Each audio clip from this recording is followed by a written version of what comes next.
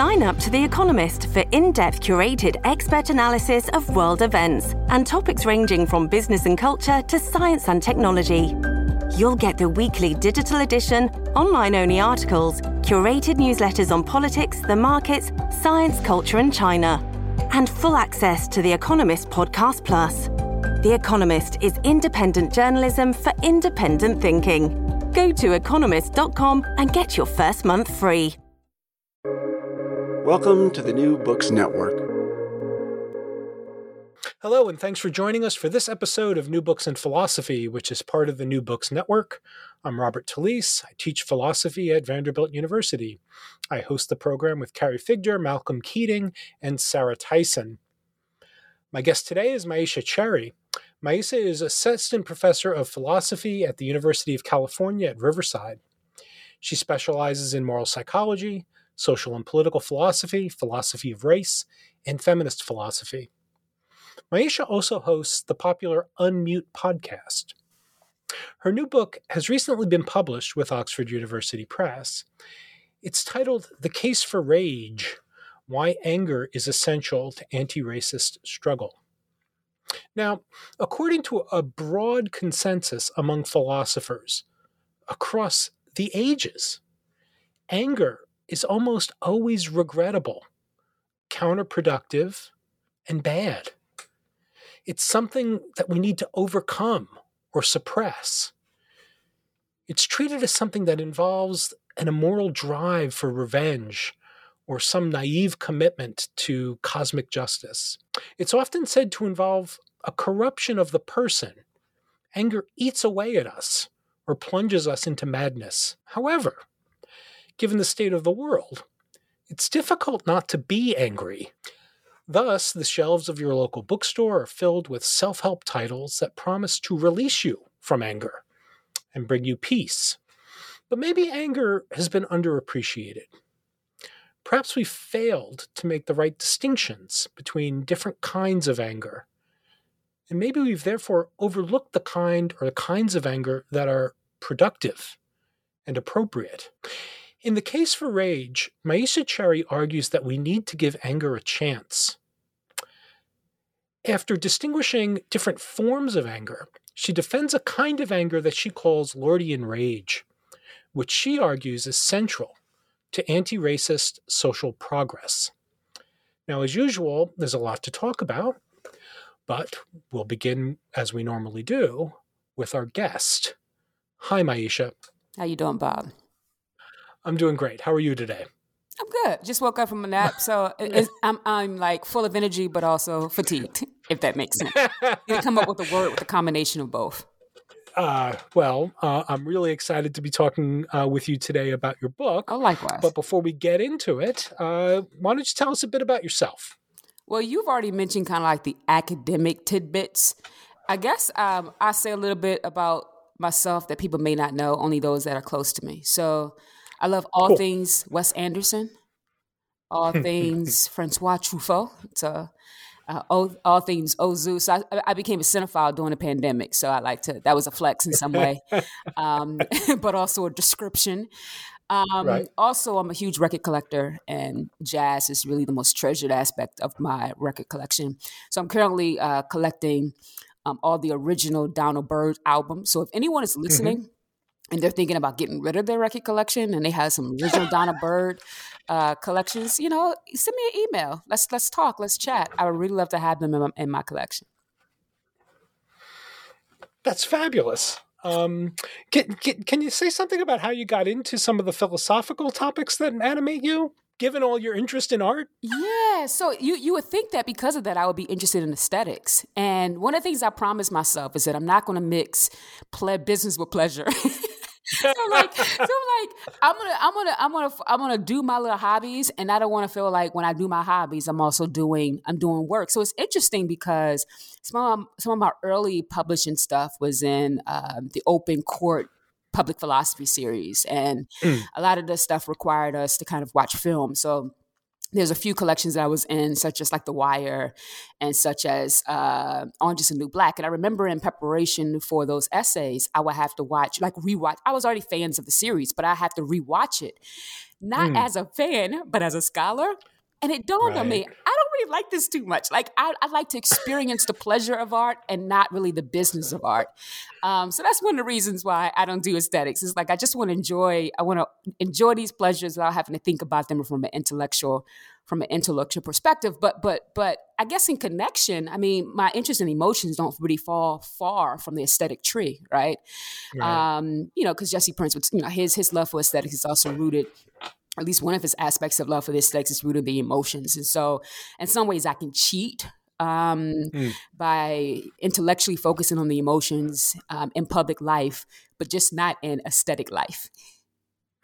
I see. I have a similar story about cinema, particularly. My wife has for a long time, for most of her life actually, has been obsessed with films. And when I met her, I thought films were movies. Oh no. Oh no. And so, for the, 30 years or whatever we've known each other, she's kept a long list of the films that she can't believe that I'd never seen before I met her. She's one of those people. She's like, "You've never seen Casablanca?" I'm like, "No." She's like, "What's wrong with you?" I'm like, "Sorry."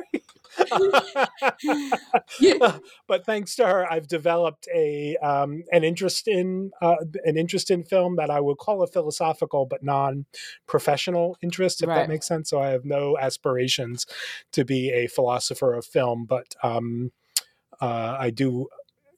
I've found ways to appreciate film in philosophical ways, if that makes sense. Right. Well, cool. Why don't we talk about the book? How's that? Let's do it. Let's do it. So I'm going to begin at the beginning. Okay. Now, you mentioned this in the book, and you puzzle with it. It's rare to find so many philosophers of such different traditions and historical epochs agreeing about anything, but it seems that there's a surprising, almost consensus to a person that anger is bad. Right. Can you tell us a little bit about that? So here's the thing. I'm sympathetic to that assessment, right? And so, but I think it's a broad stroke view, right? So there's no doubt that I think that some manifestations, I mean, particularly if you come from an environment where you've seen people act out in rage, whether that's your parents, then you can easily come to that conclusion, and you'll be tempted to paint all anger as such, right? If you come from a politically contentious state, and where people are just constantly angry, and the citizens are constantly angry against one another, and all this multiple division, it's easy to come to that conclusion. But I think the mistake that is being made, and the mistake that I think that has been made, that just because an instance of anger could be destructive, could be dangerous, could be worrisome, it doesn't necessarily mean that all manifestations or all instances of the emotion is indeed problematic. And I think one of the things that I like to do is do a comparison, is that we have a tendency to look at love and its varieties.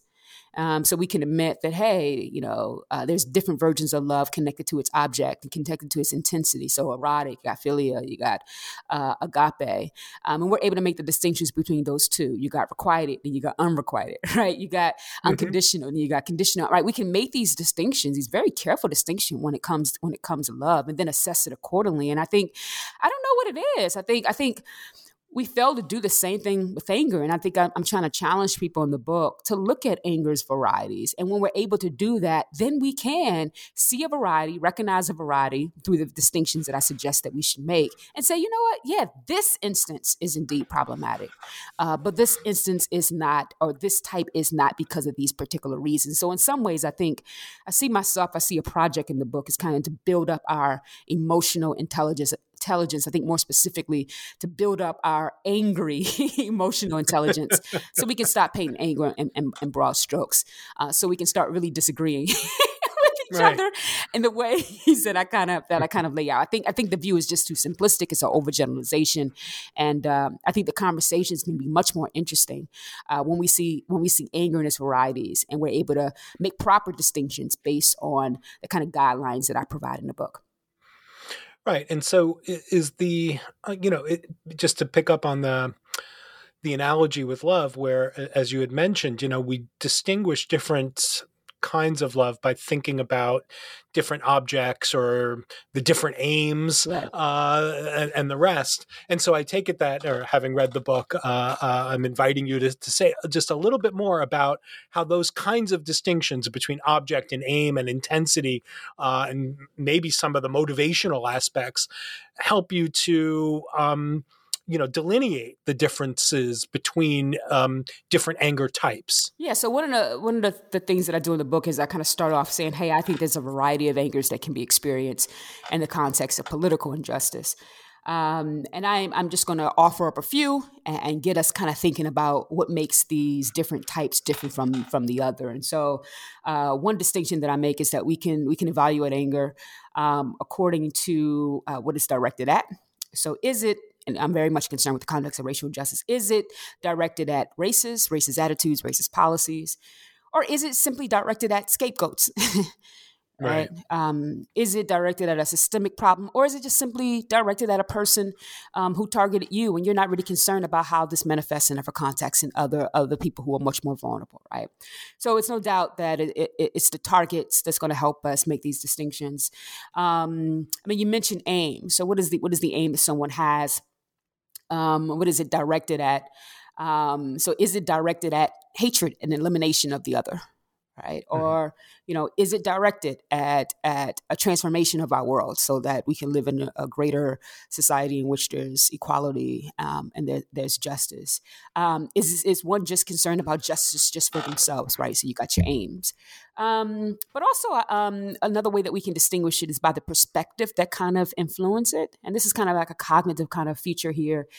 It's like, what is a person thinking about when they have this particular anger, right? What is a general, one might say kind of mini worldview that's really not only framing the way in which one looks at the problem or the problem, but what is, and I think that's a very important piece. That's because that's going to help us also try to figure out what is the anger. So the anger that I defend in the book is loading and rage, and the kind of perspective that I say that influences that anger is kind of an inclusive perspective, right? This kind of notion that, hey, I'm not free until everyone gets free. And that's going to have a tremendous effect on not only who is directed at, but the kind of actions that we undertake in order to bring about a kind of transformation.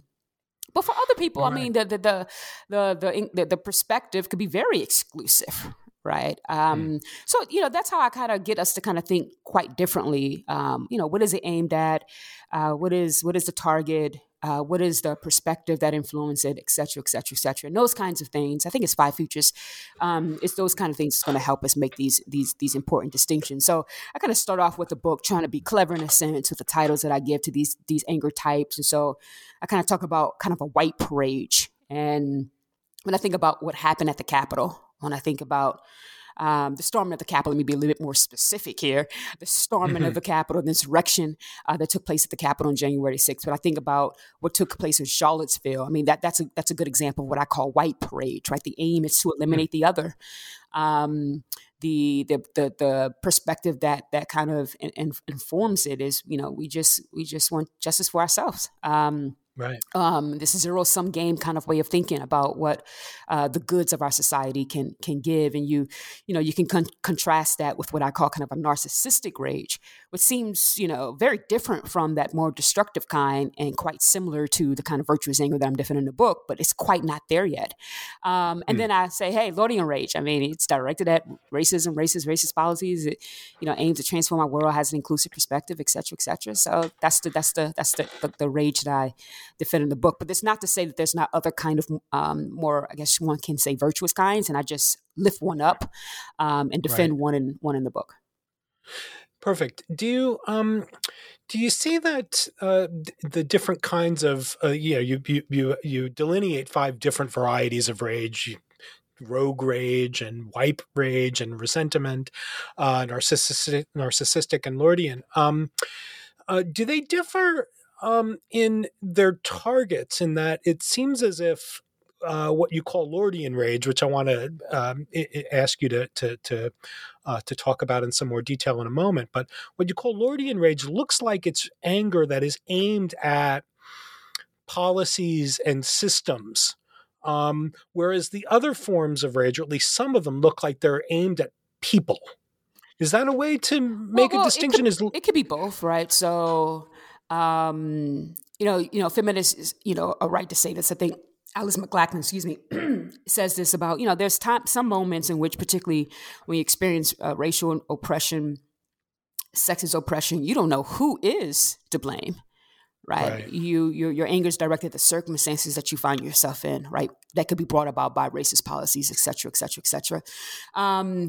So I think, but that's not to say that Lordian rage is only angry at circumstances. I mean, I'm borrowing from Audre Lorde's uses of anger essay, and she starts to talk about kind of a variety of things: racist people who are complicit in racism, racist attitudes, racist people. So it's persons and its circumstances. I mean, that particular essay in which she's trying to give an account of the uses of anger. I mean, her anger is in response to feminist allies. White feminist allies in the struggle, right? So it's very much directed at people, but it's not exclusively so, because sometimes we just don't know who it is to blame. So it's people, and it's also circumstances, I think.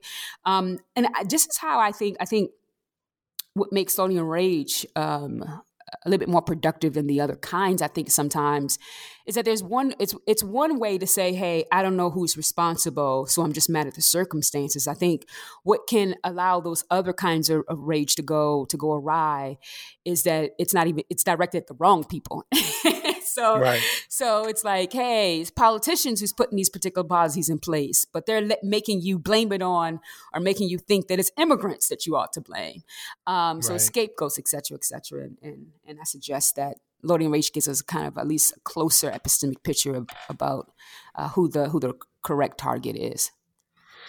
Great. So let's, I found it really helpful in reading the book to think about Lordian rage in contrast with these other varieties. So I want to sort of take a step back and ask you to say a little bit more about each of the other varieties. So rogue, wipe, resentment, and narcissistic rage. Can you run us through just what you see as the main ways in which these other varieties are contrasted with the kind of anger and rage that you want to that you develop, the theory of which you develop and promote, and maybe some of the ways in which the narcissistic rage, as you just said a moment ago, is sort of almost there, but not quite.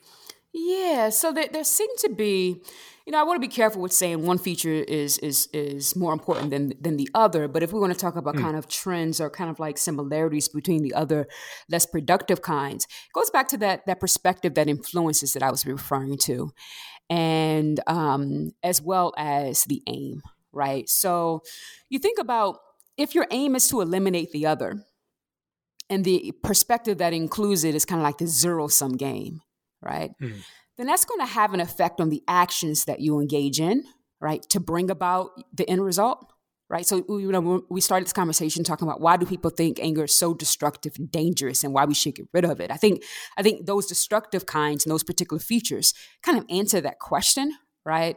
So if I think, that you should be eliminated, and particularly because I believe that we can't share resources because there's not enough resources, then you can imagine that I am going to storm the Capitol, right? I am going to, kind of express words such as "you will not replace me" kind of language, right? Right. And I kind of see, I mean, if any similarity in that sense, you would get the sense that rogue rage, white rage, will have those kinds of features, perhaps even resentment rage. So that I think that's kind of like what they share in common, that kind of similar kind of aiming and perspective. And narcissistic rage, it may seem like narcissistic rage is not like those other kinds, and it's closer to Lordian rage. So one of the things I say about narcissistic rage is like, hey, the two errors that make it the case that it's not yet Lordian rage is that it fails to see. Now you can imagine, let me just give you an example of a narcissistic rage experience. So the example that I kind of use in the book is, there was a video that went viral a few years ago of a white man who's in at an airport. And I don't know what happened, but he's being arrested. And all you can do is hear him screaming in the viral video, "You're treating me like a black person. You're treating me like a black person." And, you got to kind of think about this. I mean, Bell Hooks, she uses, I borrow the narcissistic rage terminology from her, and she uses it to describe black elites who are doing well until they get stopped by the police. Who have segregated themselves from the, kind of working class communities until they get stopped by the police. So they are mad, kind of similar to the guy at the airport. They're mad at the ways in which the police is treating them. So their anger is directed, but not at the systemic issues that perhaps kind of problematic that some police officers engage in. Like they're completely oblivious to that and really don't care and is indifferent to that systemic problem, right? The target of their anger is, you have targeted me, right? Particularly because I'm supposed to be the exception in some sorts, whether that's because of my class or whether that's because of my race. So you can imagine kind of the perspective that influences it, particularly when it comes to narcissistic rage. For me, it's kind of like this kind of hierarchical kind of view of oneself, that one thinks of oneself as the exception. Right. Now, that's not, you don't want to eliminate the other. It's not even a zero-sum game kind of thinking. But as long as you have that particular thinking, that's going to have an impact on the kind of work that you're going to engage in. You're probably not going to engage in a lot of social action to kind of bring about change for everyone, right? Because one is only concerned with oneself. So as soon as that case get settled, right? As soon as that lawsuit gets settled, as soon as that one police officer elicits, apology for the way in which they treated you, the problem has gone away for you while people still suffer, right? So it's almost there, but it's not quite there just yet. And you kind of contrast that with Lordian rage.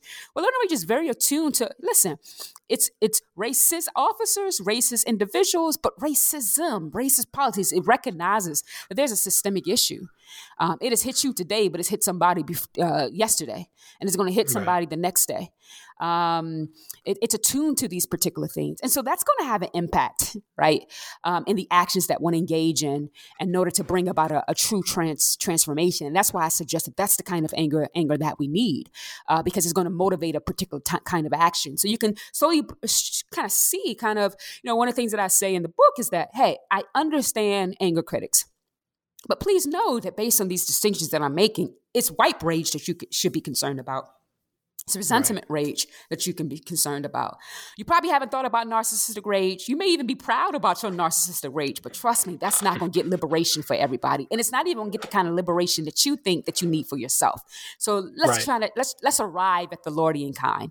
And then throughout the book, I kind of add some additional kind of argument for why not only does Lordian rage has these particular features, but it's doing a kind of work in the world that I think that I think can bring about a true change. Right. Perfect. So let's pick up on that, because, it seems then that one of the ways in which you in the book sort of make the distinction between Lordian rage and the other forms, particularly narcissistic rage, is by talking about the way that emotions can represent the world, right? Or involve a representation of the world. So as you were just explaining, it looked as if narcissistic rage doesn't represent the world in the way that Lordian rage does, right? Because the Lordian rage is motivated or involves, or part of the syndrome is a representation of the world as racist, right? As a place where actions are motivated by people with power on the basis of certain ways of understanding white supremacy, certain ways of understanding their place in the world vis-a-vis other folks who look different from them, so on and so forth. So can you tell us a little bit about both that representational aspect of Lordian rage, and then I do want to hear more about the account you give of the value of Lordian rage and the way that it lifts people up and expresses or asserts value and these sorts of things. Yeah, and it's interesting because before I make those latter kind of claims that you just alluded to, I have to motivate the representational point. Right. Because that's gonna ground the what we call kind of the fittingness kind of claim.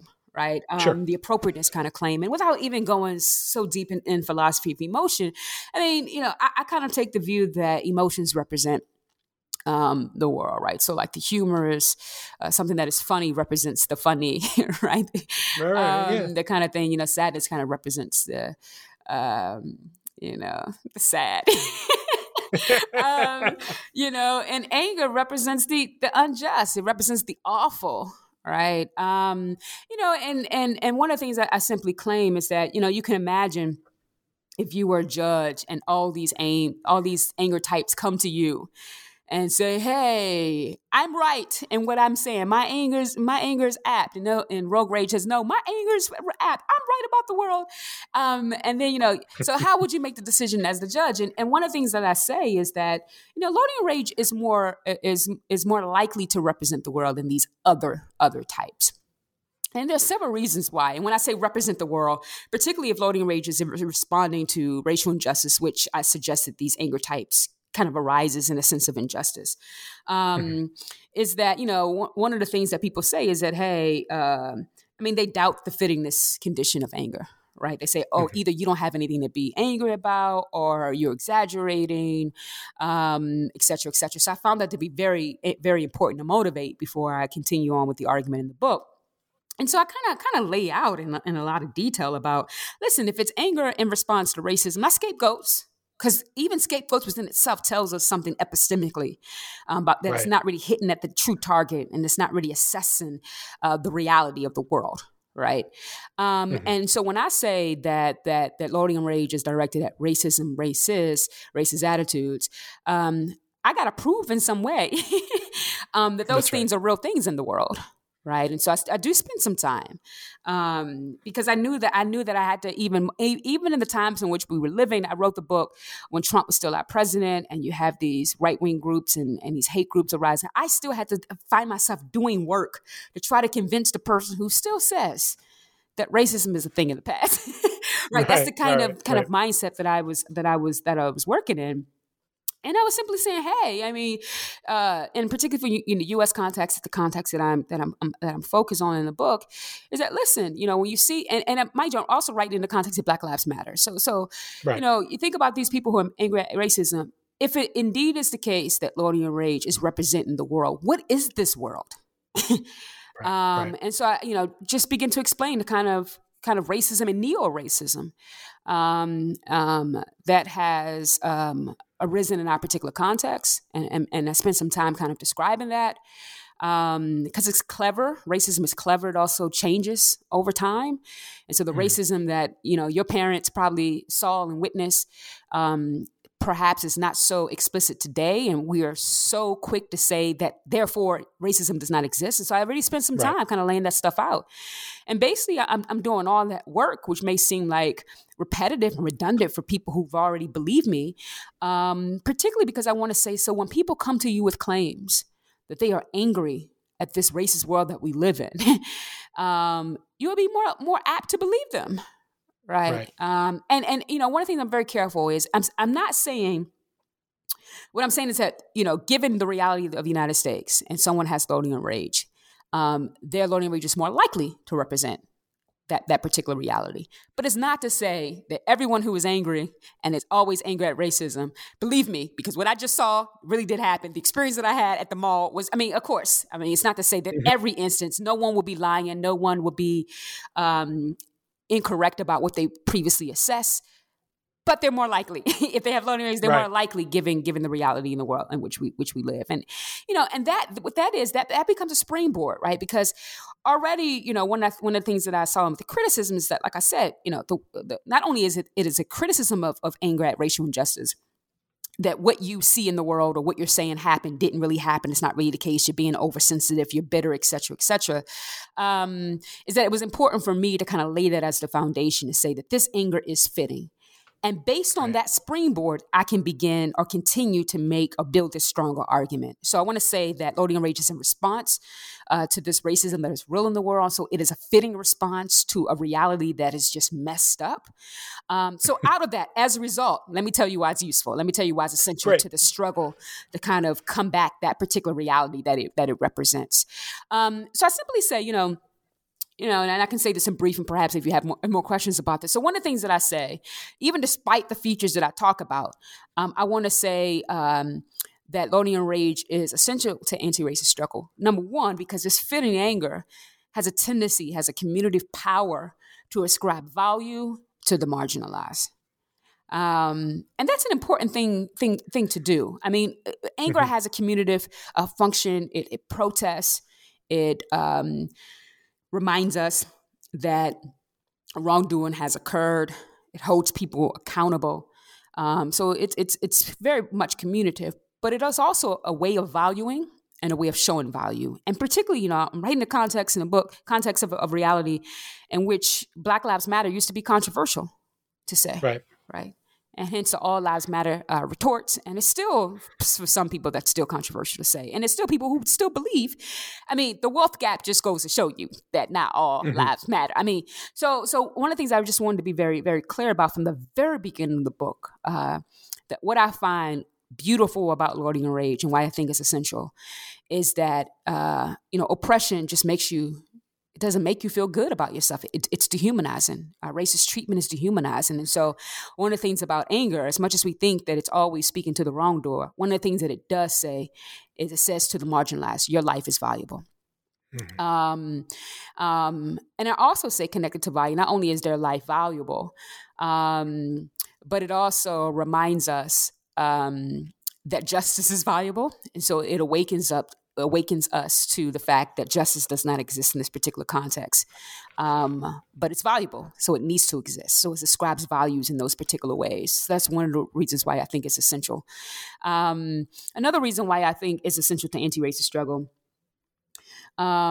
is because of its motivational component. Right. I mean, remember, like I said, that these anger types are going to motivate some kind of action. I mean, this is just what anger is. I mean, it has an approach tendency. So while sadness or fear may make you want to run away or retreat, anger just has this component that is going to make you approach the target of your anger, right? And so people have been wondering or been claiming throughout the literature, and that hey, anger is motivational. Anger is motivational. Use your anger. Get motivated. Get fired up. But there hasn't been a lot of accounts of why that is the case. Like what's happening there, and so that kind of led me to really go to the social psychology literature and cognitive science literature and try to figure out what's going on in the brain there.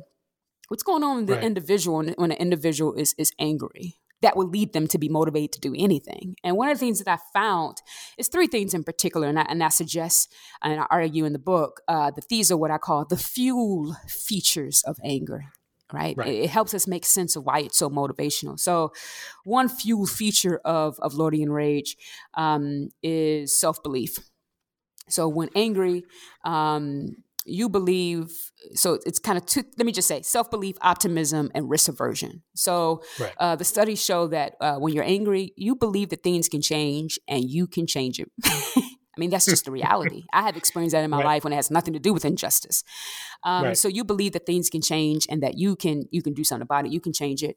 And you're also willing to engage in certain kind of risks in order to make those things happen. I mean, one of the examples I like to use, there's moments in my life where I may get frustrated or just angry about, the state of affairs, whether that's career-wise or whether that's whatever.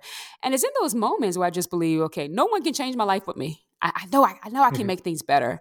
And so what I start to do is start to make moves, take risks that I probably wouldn't take if I wasn't in that particular state, like email people, apply to jobs. I mean, just do stuff that I probably wouldn't do under that particular phenomenon. And that in that particular state, I become, it's a motivational state, and those things are particularly happen. And so as a result of those few features, it really made me think about two particular figures. Think about Ida B. Wells, and think about Sojourner Truth, two Black women who were born in slavery, who basically lived their lives, struggling for Black folks, struggling for women. And you think about Ida B. Wells, who through her journalism, brought attention to anti-lynching campaign and was able to keep fighting despite her press being burnt down. Think about Sojourner Truth, born in slavery, quote unquote uneducated woman, but still gave these speeches and really was a Black feminist to the highest regard, striving to get rights for Black women. And I think about, it's 2022. I'm a Black woman. I have a certain kind of boldness with me that I think really is a privilege of my time. You know what I mean? Like, Yeah. and so when I think, there's certain things that I can say and do now that really is the benefit of people who've come before me. And it makes me think a lot of times about, I don't know. I mean, a lot of people like to say, well, if I was living in those days, I would have, you know what? I don't know what I would have done. I doubt it if I would have had a press. Now, I think I'm a force, but I ain't that kind of force, right? I'm not the Ida B. Wells kind of force in her particular context, right? So just trying to understand these women, like as much as we praise them, I really was trying to understand where did their courage come from? And I think both of these figures, they were described as being angry, right? And so just trying to make sense of, it's because of their anger that they was able to do these things, right? That they were motivated based on these few features.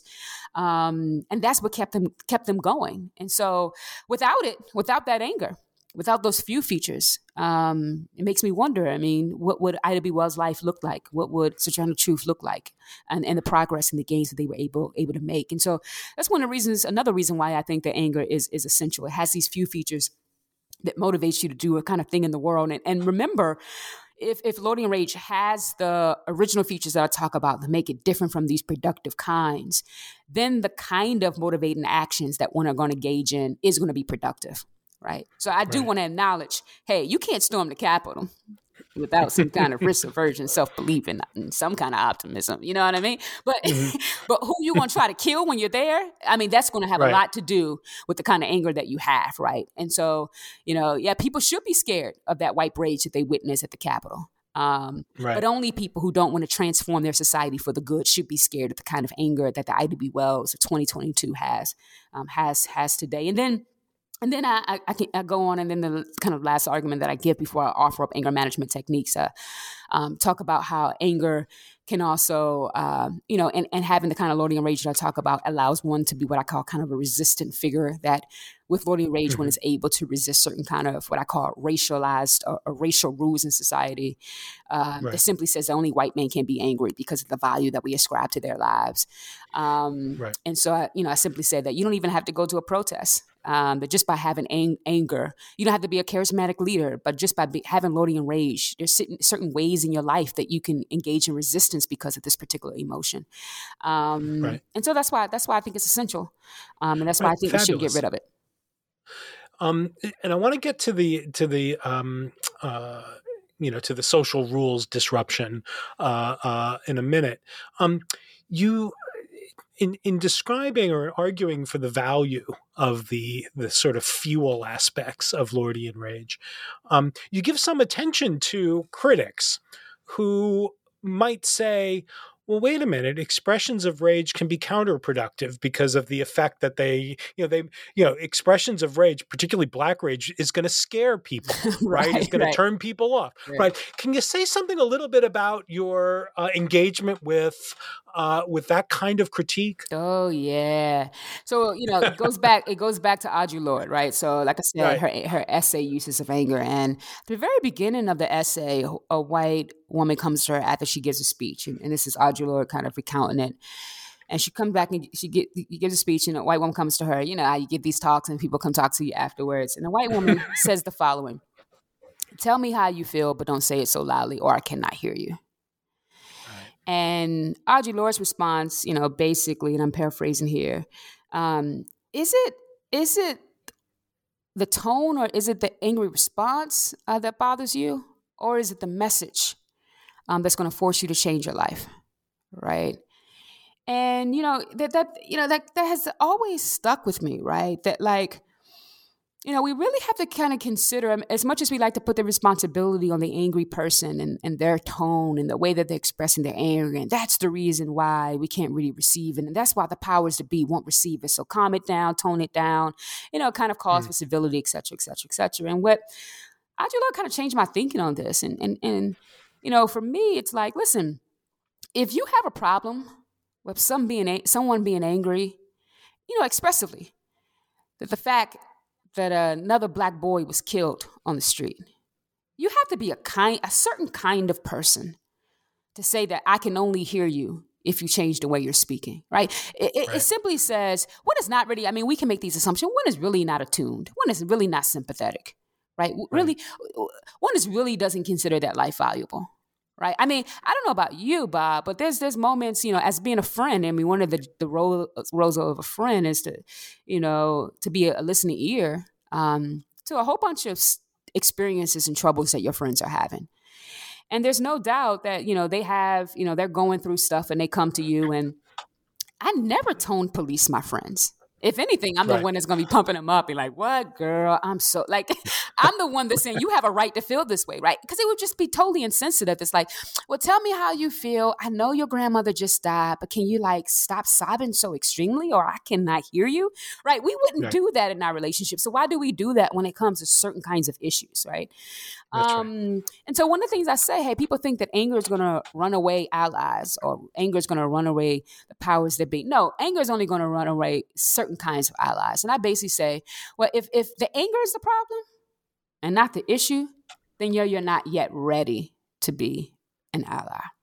So that's kind of my response to that. And there's a lot of kind of counterproductive kind of critiques that I respond to in brief at the end of that chapter. And those are probably that's probably one of the most popular ones that really, really, really bothers me. I think kind of connected to that, we always think that uptake is always required for anger to be productive. So, the powers that be must listen to me. They must listen to, what I have to say. And so, make your anger look a certain kind of way. And I'm just reminded by the work of Maria Lagunas and, anger is not always for the wrongdoer.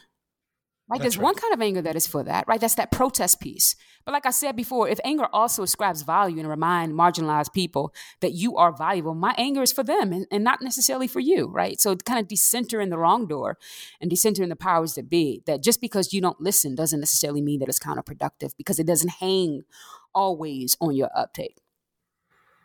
Right. And I guess that at least I detected this in some of the responses to these sort of critiques that, expressions of rage, erect obstacles, that the issues about tone and expression and heat, say, well, the message can't be so easily distinguished from, from the high tech. If I tone it down, I'm not delivering the message anymore, right? The message is not so easily distinguished or separated or detached from the emotional articulation of it. Does that seem right? No, that sounds right. You also sound very Lordian right now. I'm reminded of a passage from the essay, and she says, this is Audre Lorde here. She says, I cannot, basically, I'm trying to get her exact words right. She says, I would not hide. She was like, I would not, in some ways we can say that she says, I would not tone it down to spare your guilt. Then she says that doing so trivializes our efforts. Yeah. Right. That is her words. Exactly. It trivializes our efforts. So, I really am so happy to see and to hear that there's a lot of people who are writing about civility and calling attention to kind of the asymmetry that goes on with those particular calls and always the constant movement of what those civil standards are. Because I think that's a topic that truly, really, really, really needs to be addressed. Oh, absolutely.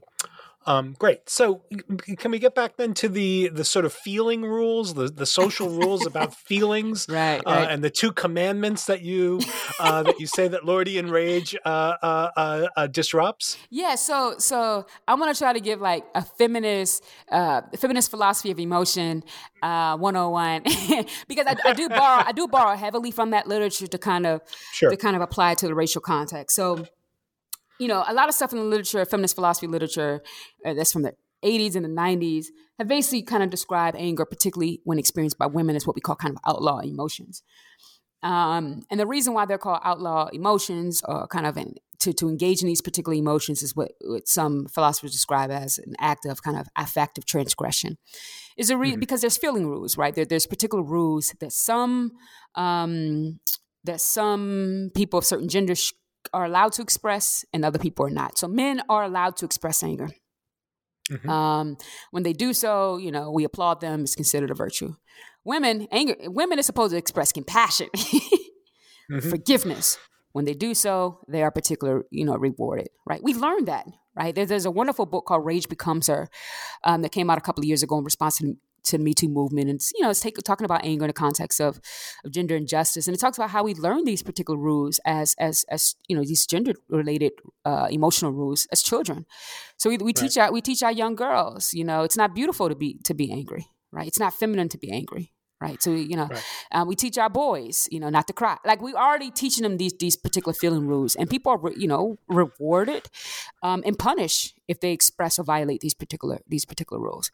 So I want to say, well, there's also racial rules, racial feeling rules. There are some emotions that are fit for certain kind of racialized bodies that can be rewarded or punished as a result. So white men can be angry. Kavanaugh had reminded us that very recently, and those senators reminded us that, right? Even white women that we call Karens can be angry on the police phone calls, right? And they, police will come out and be attuned to them no matter how irate they may get. But it still is the case that Black people cannot be angry, right? They're supposed to be kind of long suffering, kind of patient, et cetera, and they will be rewarded, and that is not die as a result, right? So it's these rules that are set up in that particular way. And not only do we evaluate emotions differently, but we also read emotionally different on racialized bodies, right? So I basically say, we want to make sense of like the stereotype of the angry Black woman. I mean, stereotypes is a way to kind of reinforce those particular rules, what I call kind of feeling rules in a racialized context. But I introduce racial rules. So I just don't say that these are just feeling rules in the context of race. I say, hey, these are racial rules because it's not just people telling you what feelings to have, but behind these feelings are also kind of values, normative values, status quo values, white supremacist values that kind of go with that, and kind of behavioral kind of commands that's connected to that. So here's an example. So there's two what I call racial rules that I lay out. One racial rule is thou shalt not have a right to white male rage. Right. And I do say it in very King James Version language. Thou shalt not have a right to white male anger, right? And so I basically say, well, if that's the rule in our society, which is the rule, right? Women can't have it. White women can't have it up to a certain extent. If a white woman is angry to Black men, for example, we go back to the Kristen Cooper Central Park, then that is allowable. But all things considered, white women can't, but can in a racial context. But Black people, Muslim, that's racialized as Arab, et cetera, cannot have the kind of anger that we allow white men to get away with. And so one of the things that I say is that when you decide to still be angry, knowing that this rule exists, because we know that this rule exists, and then you decide that you're going to be angry in spite of it, right? You are breaking that racial rule, right? And there's several ways that I kind of suggest, right? You're basically saying, in doing so, and in resisting these particular rules, you're basically saying that white men are not the only people that have a right to value and claims to respect. You're also kind of, when I talk about a resistant figure, you're resisting kind of this kind of policing that says, that I can't fully express my emotions and make certain kind of claims. So I'm resisting that kind of powers that be that wants to shut me up and to silence me. And so that's the kind of way that I kind of set that particular argument up, that given we have these racial rules in society, just having the anger that you break that rule and the racist assumptions and the behavioral kind of assumptions that come along with that. Fabulous. So there's a whole chapter that is subtitled A Note to Allies. This is a chapter about rage renegades. Can you tell us a little bit about the special note to allies? So it's interesting because I remember giving a talk when I was still working on the book. I gave a talk to some Pixie students at Penn State. So this is a program that women philosophers have created to diversify the discipline. And so they invite kind of a diverse undergrads to Penn State, also to MIT, et cetera. Yeah. Yes. For the summer and get them exposed to philosophy and philosophy professors, et cetera. And so at the time, I'm giving a talk on the last chapter, or what I take will be the last chapter, which is the anger management chapter. I'm giving a talk to students. And I remember a young brother raises his hands and he's like, well, what about white people? Now, mind you, the last chapter of the book talk about just general techniques that I think that we can incorporate to make sure the anger stays motivational, that it stays appropriate, that it stays resistant, right? So I'm not telling people to get rid of it, but these are ways to keep the features that I suggest that makes Loading and Race unique. And so, giving a talk, think I'm doing a good job, think I fully have answer all the objections that's gonna make that chapter kind of useful. And he asked me, what about white people? And I'm like, and I remember my response to him, I'm not writing to white people. If they don't get it, they just don't get it, right? And so that was my immediate response. And I was like, well, I leave that up to you. Young man is now, a graduate student in philosophy. But I was like, I'm just going to leave that up to someone else's project, which is probably a popular response that we always say when we don't want to do something. We say, oh, that's not my project. But, that stuck with me. It really just stick with me. And I thought, well, before I get to the general kind of anger management notion, I think there is something that I need to say to white folk who are allies in the struggle. And I'm using allies in quotes because I know that the term itself is controversial, but it's pointing to a particular group.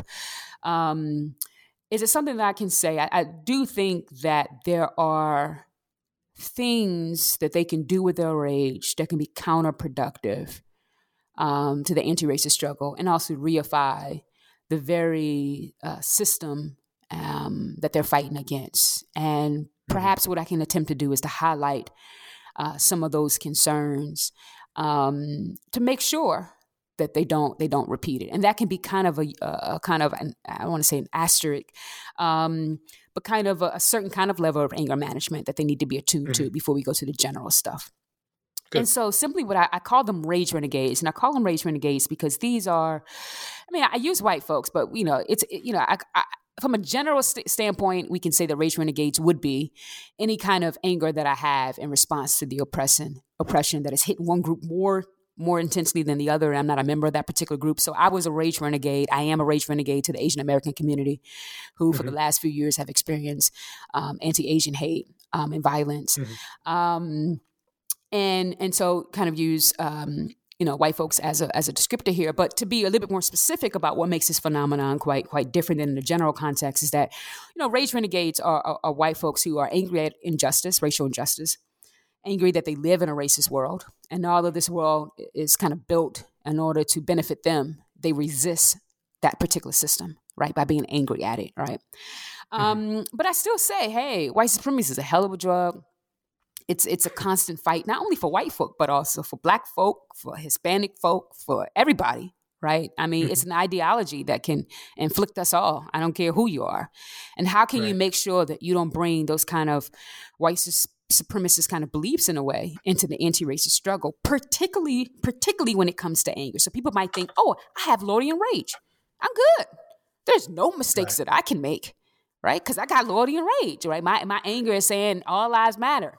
My anger is, breaking racial rules. My anger is motivating me to engage in kind of productive action with other people. I'm good. And I'm saying, no, not necessarily. So there are two particular, I guess in some ways, there's a variety of ways in which I say that allies can go wrong with their anger. Because that's the claim of the book. There's a lot of literature in the book talk about how allies can go wrong, but I specifically want to address how can it go wrong with anger specifically. So one way that it can happen, and I kind of leave some kind of something for the book if you were to get excited about the book. But one of the ways that it could go wrong is when you think that your anger matters more than the anger of the racially oppressed. Right. Now, I want to be sympathetic here. We live in a world, and I've already alluded to this, and which, based on your racialized body, your emotions are going to be read differently, and it's going to be given a certain kind of uptake or lack of uptake based on your racialized body. So we know as a white man, he can be angry, and we will respect it. We'll listen to it. We'll take it as to be a little bit more rational, et cetera, et cetera. We know that's not the case for all other people. And so if you live in a society that has already showed you that that's the way it goes, then I want to say that even when you begin to have anger in response to something worthy like an anti-racist struggle cause, you think you're going to lose that kind of thinking? Or you think that's automatically going to disappear? right? And so, so what happens when you have loitering and rage and you think, even if it's just for a moment, for a second, or certain kinds of moments, or when the film crew comes, when you think in that moment that your anger matters more, and it'll be hard not to, particularly when your anger is listened to, when the reporter puts the mic in your face first, right? And I think an example that I use is the Portland example. There was an officer, Christopher J. David, I believe that's his name, and he's getting beat with batons. And he gets all these interviews. And I remember him saying, if I was a black naval officer, no one would be interviewing me. And he basically says, I think the focus needs to be off me and go back to the whole purpose of the protest, which is Black Lives Matter. Wonderful ally. Right. But there are some people who would have been like, yeah, I got a lot to say. keep the camera rolling. That's right. Let me focus on me, focus on my anger. And I just want to bring attention to that. And there's ways that you can do it in a very extreme way. And there's a way that you can do it in a very subtle way. But I want to suggest doing it, thinking it, or at least communicating that your anger matters more is undermining the very struggle. And then I just kind of offer up suggestions on when you find yourself in that mode. Give space to people of color to speak, for example. Move to the back of the line, et cetera, et cetera. Right. So it's a kind of grandstanding, would you say? Yeah, I guess one can say. So that's one way. Thinking your anger matters more. But there's another instance that I call moral anger grandstanding. That's more for the signaling purposes, right? Right. So you want to use your anger. I call it moral anger grandstanding. You want to, you do all the moral grandstanding stuff, but you do it with anger. And I want to say that that's a kind of different phenomenon. But the suggestions, the prescription, the corrective is quite similar.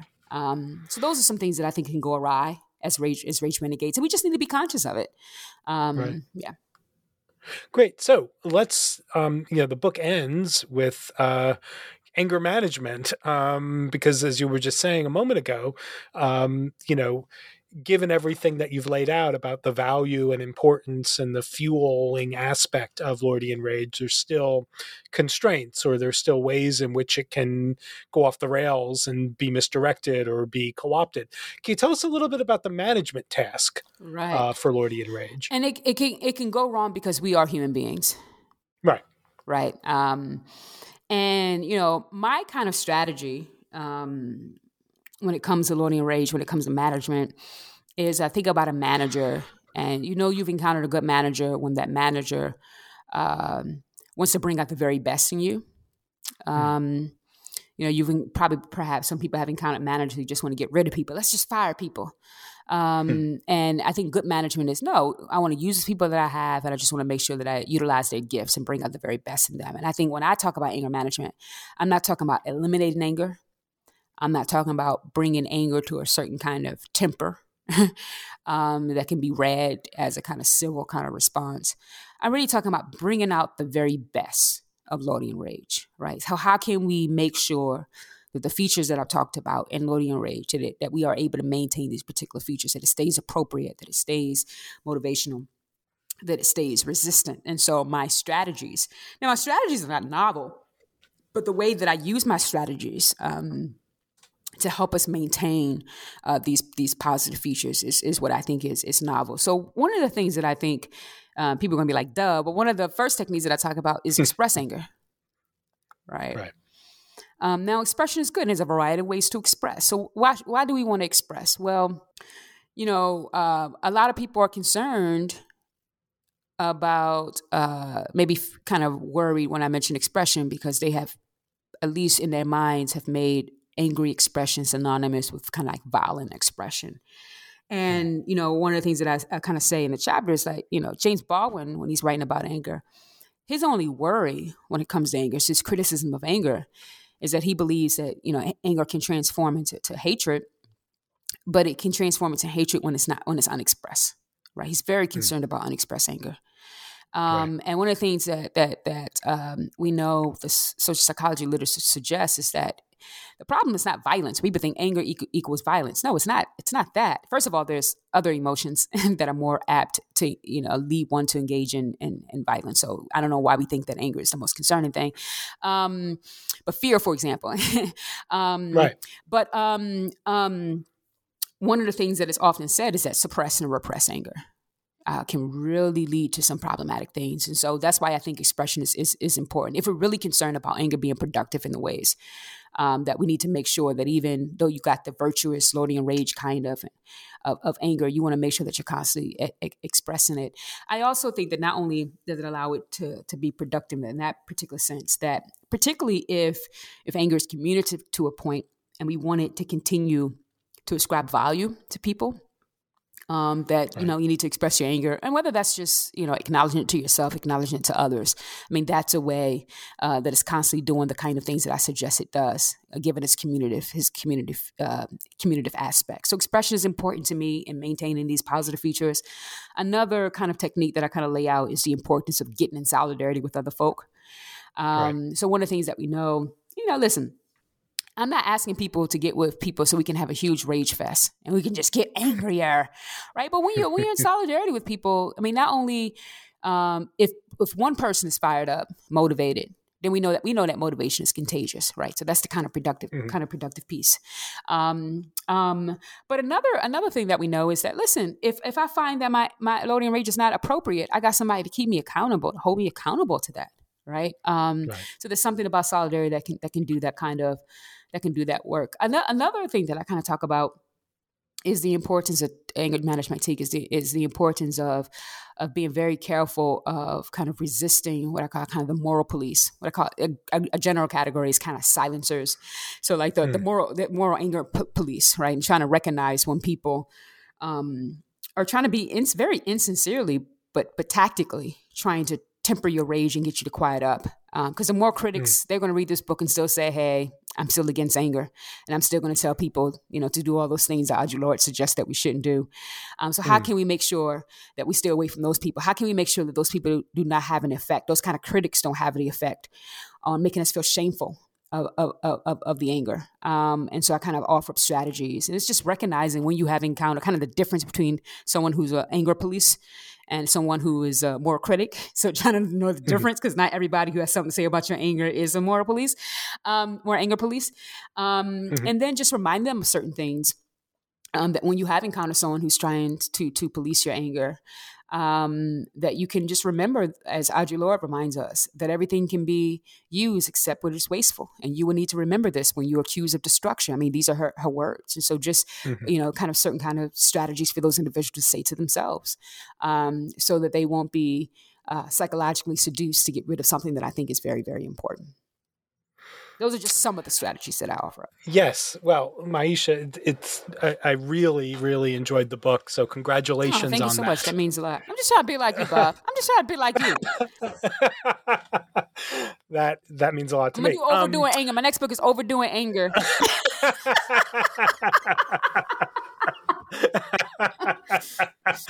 2025. That's fabulous. What is the next book is on forgiveness? Am I right about that? It is. Sorry if I let anyone down by that title. The next book is on forgiveness. It's Failures of Forgiveness. So I'm still kind of doing. Hey, I'm Nietzsche in this respect, that I'm going to do a reevaluation of these emotions, and so just like I've done the same thing with anger, I want to allow us to kind of think differently about this thing we call forgiveness, and not just forgivers, but us as individuals that participate in the general practice. So those who criticize forgiveness, those who expect forgiveness, those who like to use it and as propaganda, et cetera, et cetera. I'm challenging us all to kind of think very differently and to do differently when it comes to forgiveness. So I'm pretty excited, and that's coming out in the fall of 2023. All right. Well, Princeton University Press. Then. Yeah. Yes. Next year. Yeah, I look forward to that. I will look forward to reading it. But for now, Myisha, I just want to thank you for joining me on New Books in Philosophy. Oh, thank you for having me. It was fun. Always fun to talk to you, Bob. It's always fun to talk to you. And I want to thank our listeners for joining us, Myisha Cherry and I, for our discussion of Myisha's new book. It is titled The Case for Rage, Why Anger is Essential to Anti-Racist Struggle. It was recently published by Oxford University Press. I highly recommend it. Thank you, everyone, for listening to New Books in Philosophy, and bye for now.